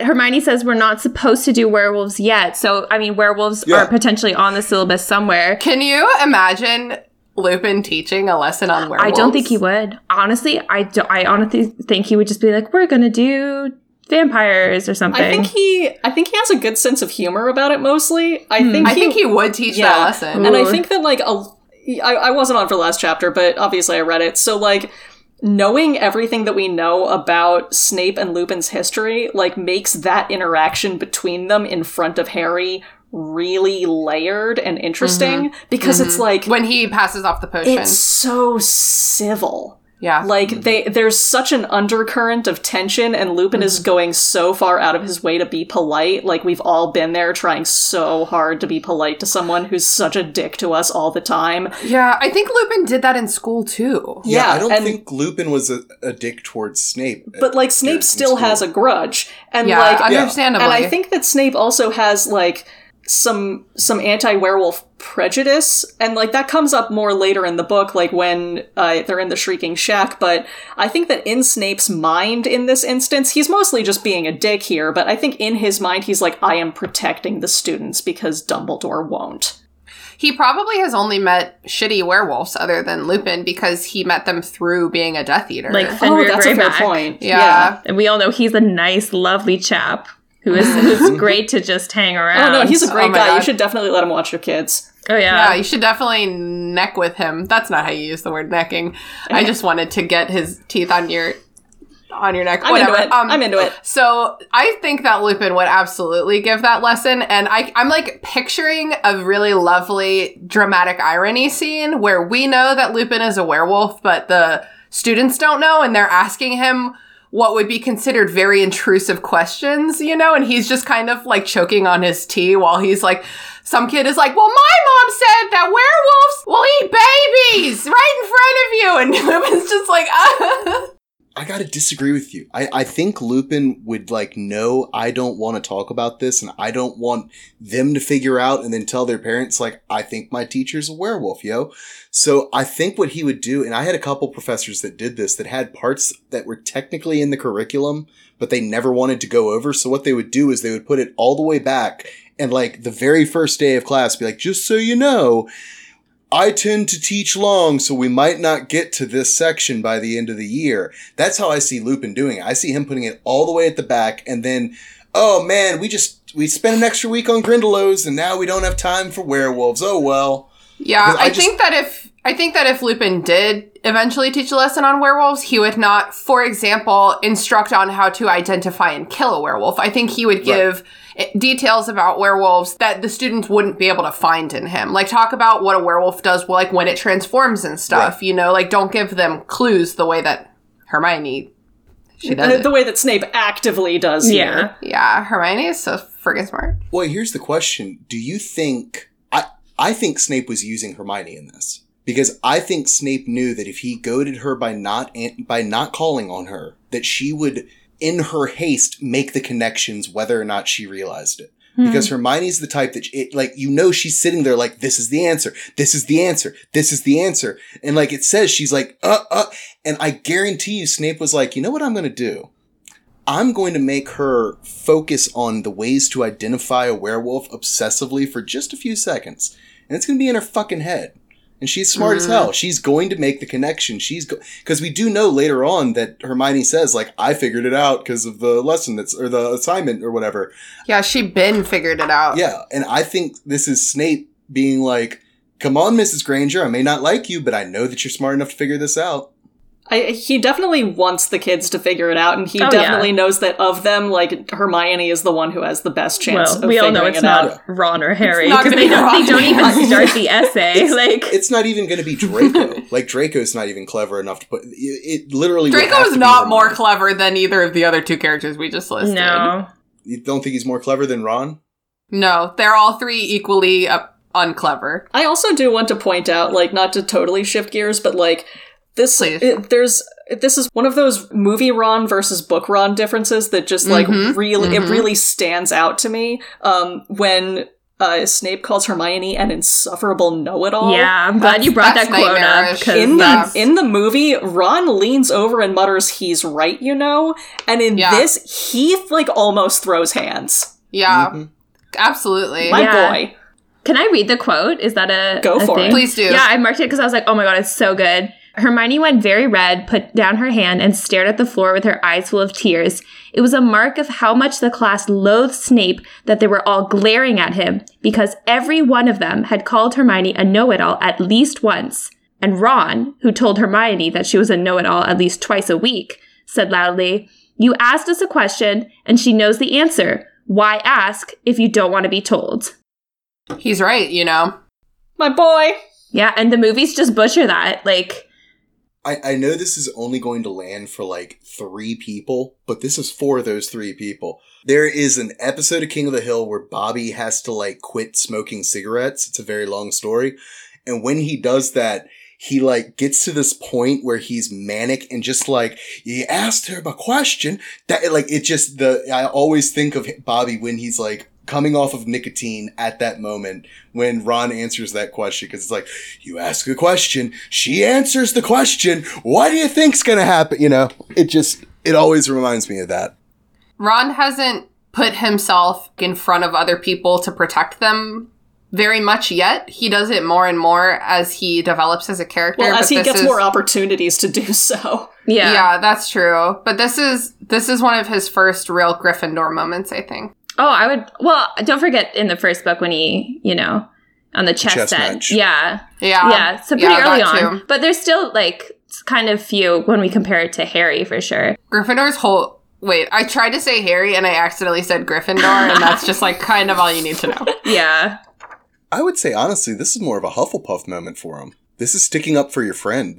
It takes a great deal of bravery to stand up to your enemies. Wait. But a great deal more to to your friends. Yeah, Yeah, it doesn't make any sense. Context. Didn't make sense. What's going on here, like, I think all of us have either been part of a team or part of a club or part of a friendship group where we make fun of someone. If someone in the group gets made fun of, but the moment that someone who's not part of that group says the same thing, your friendship, it's like, oh, fuck no. No, that's our thing. That's you not haven't your earned thing. this. Right.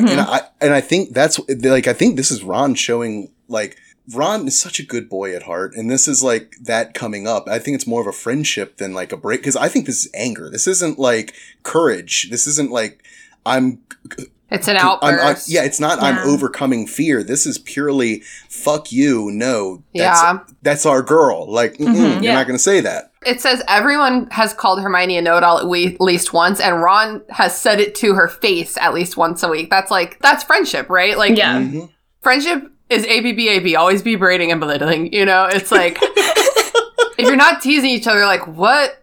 What are you doing? Yeah, why Do are you you even friends? know them? Yeah. So, at the end of class, Snape assigns 2 rolls of parchment, like an essay, about how to recognize and kill werewolves. And my very last note for this section of this chapter is, what the fuck? First of all, what the fuck? And then also, 2 rolls of parchment, do we know how long that is? We have no idea. Okay. Sounds like a lot, though. Oh, and Ron gets detention. And Ron gets detention, for speaking up. Scrubbing the hospital wing bedpans out. Without magic. Which reminds me a lot of cleaning the trophy room in the second book. He has never done 1 single second of manual labor. No. You don't in think his Molly's life. made him do manual labor? Not like this. Does Absolutely denoming not. the garden count as manual labor? I don't think it's the same. Wizards don't scrub. No. You know what I mean? No, I totally see Molly being the type, though, that, like, if you fuck up, you've got to do... Like, I see that being a Molly Weasley punishment. But, like, not poop. No. Yeah, not like bedpans. this. Yeah, Molly Weasley will make you scrub out a skillet. She won't make you, like, fill in the privy or something. If the cat barfs, she's cleaning that up with magic. She's not gonna make you handle that. But like, does he get gloves? We don't know, and I don't really think we need to harp on it quite this much. I have questions about the bedpan thing, like how many students are using this, and like why are they? But I also don't really want to get into it. Turns out, no one's actually in the hospital wing these 2 weeks. He literally just goes and like sits there for a while, and cleans clean bedpans. Yeah, cleans the already clean bedpans, and Madame Pomfrey's like, "You're good." Because also, do you think Madame Pomfrey would let a student have to handle biological waste like that without... Yes. For punishment that she doesn't want to implicate herself in, yes. And she doesn't want to do it herself. She wants to... Yeah, Madame Pomfrey doesn't give a shit, dude. I don't know. I don't see her letting someone potentially catch disease that easily. I don't think they would catch a disease. They have magic. I think anything that happened to them, she could fix it right away. She's like, whatever, some teacher thinks you deserve this. Fucking do it then. Oh, poor Ron. Just gives him like magic eye drops for pink eye, like you're fine. Yeah, exactly. Or Wan. Oh, Wan. Well, any other... Man, I am glad I split this chapter in half, because this took a hot fucking minute. But also, what the fuck for recognizing killing werewolves? You brought that up, but then we switched to bedpans. It's one thing to identify them, but like, why you gotta teach these kids murder? Yeah. So much murder afoot. Yeah. Do we think it's like a silver bullet kind of situation in the wizarding world? Because I know that's like kind of like the folklore. Guns. Yeah, exactly. So is it silver? A stake. Stake through the heart, right? That's vampires. Oh my god, wait. I'm so stupid. Yeah. I literally was like, as I said that, I was like, like in What We Do in the Shadows. Which is a vampire movie. Wait. What are we? Werewolves, not swearwolves. Yeah. Okay. Any last thoughts? Oh, and Ron calls Snape a very bad word that Hermione is like Ron. Oh my god! So like, what do we think? And this is the first of very many. I think it's the first of very many like Ron moments where he says something that like is bleeped out. Something more than PG-13. In the last chapter, there's a similar phrase about him talking about Professor McGonagall after she like won't sign the permission slip, and I'm pretty sure he calls her a bitch in that moment. So that one to me is pretty obvious. This one's pretty obvious to me. An asshole. I think bastard. I want to say fucker. Way fucker, worse. Wanker. What's a motherfucker. He wishes he was a motherfucker. Hey. I mean, cunt, but like, I would call Snape a cunt. Brit. I would call Snape a cunt. Yeah. I don't know if Ron would call Snape a cunt. I think he's saying asshole. I think he's saying bastard. No, bastard. When I was 13, none of those had any weight.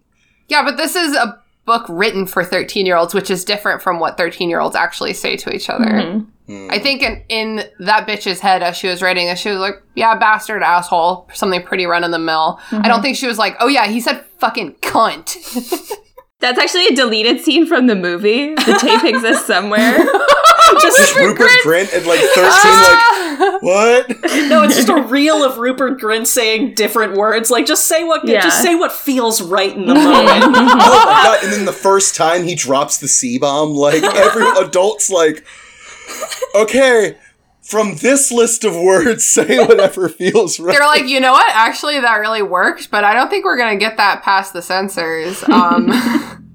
It is worth noting that to British people, the word cunt is like way less severe than it is for Americans. Most Americans won't even say that word. I'm a big fan of taboo words are all a social construct and say whatever you want. No, I personally find great enjoyment in calling select men cunts.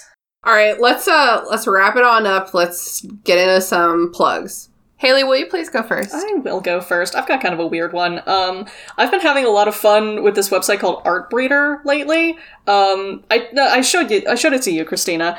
Oh yeah. Yeah, exactly. If you're a creative person, like especially a writer, and you come up with like characters a lot, it's this really weird website. You can do a lot of stuff. You can like create landscapes and stuff, but the main thing that people use it for is human faces, and you can like create custom faces that look like people. They can be more stylized.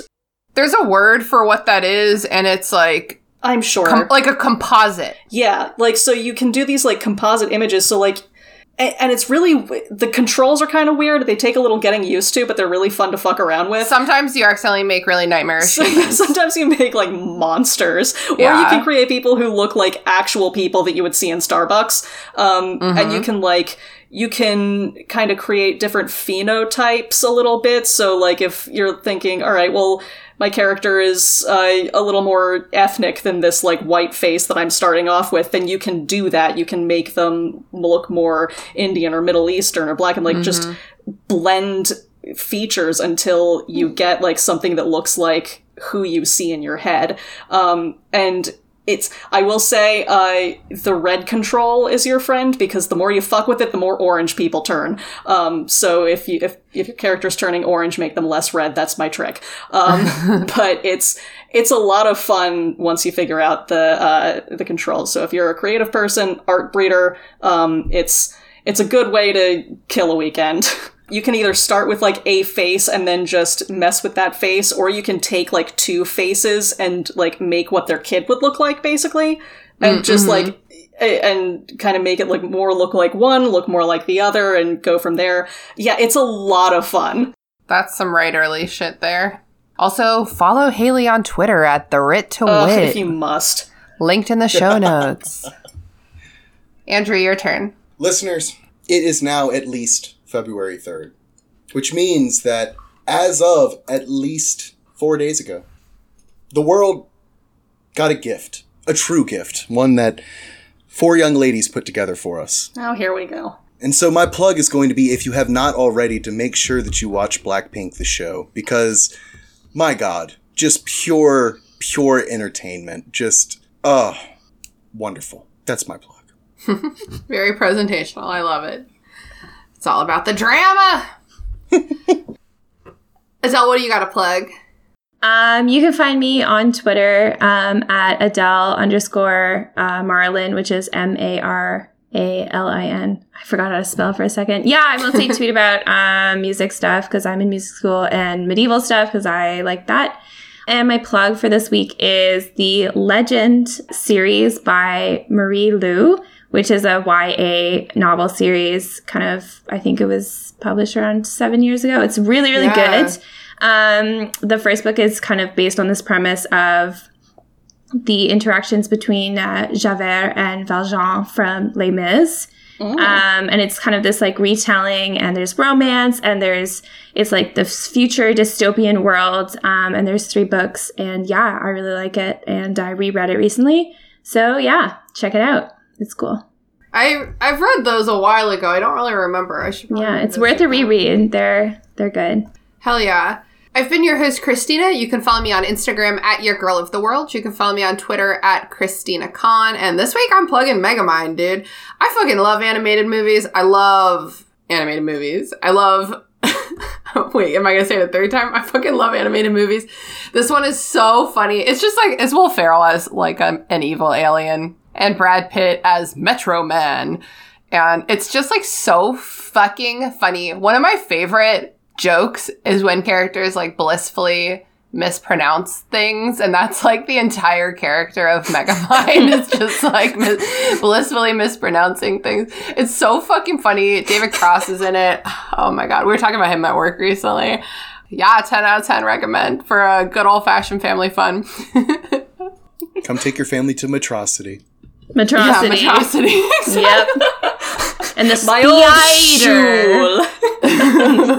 spider. Adele, thank you so much for joining us. Thank you so much for having me. Thank you, Adele. Yeah. Thank you for enduring. I really thought this was going to be a shorty, but whenever I think that, it never is. It never is. So it was super fun, and we're just so glad to chat with you. Thank you so much. Well, until next time, get out of the rain. This is no fucking weather to play Quidditch in. What the fuck? Goodbye now. That was good. That was good. Wham bam. The Restricted Section was created and hosted by me, Christina Kahn, based on the book series by J.K. Rowling. All music by Ryan Kahn. Logo by Michael Hardison. Don't forget to follow us on Instagram at RestrictedSectionPod or shoot us an email at restrictedsectionpod@gmail.com. We'd love to hear your thoughts, feelings, complaints, conspiracy theories, or lavish praise. Haley is the Dumbledore from Potter Puppet Pals.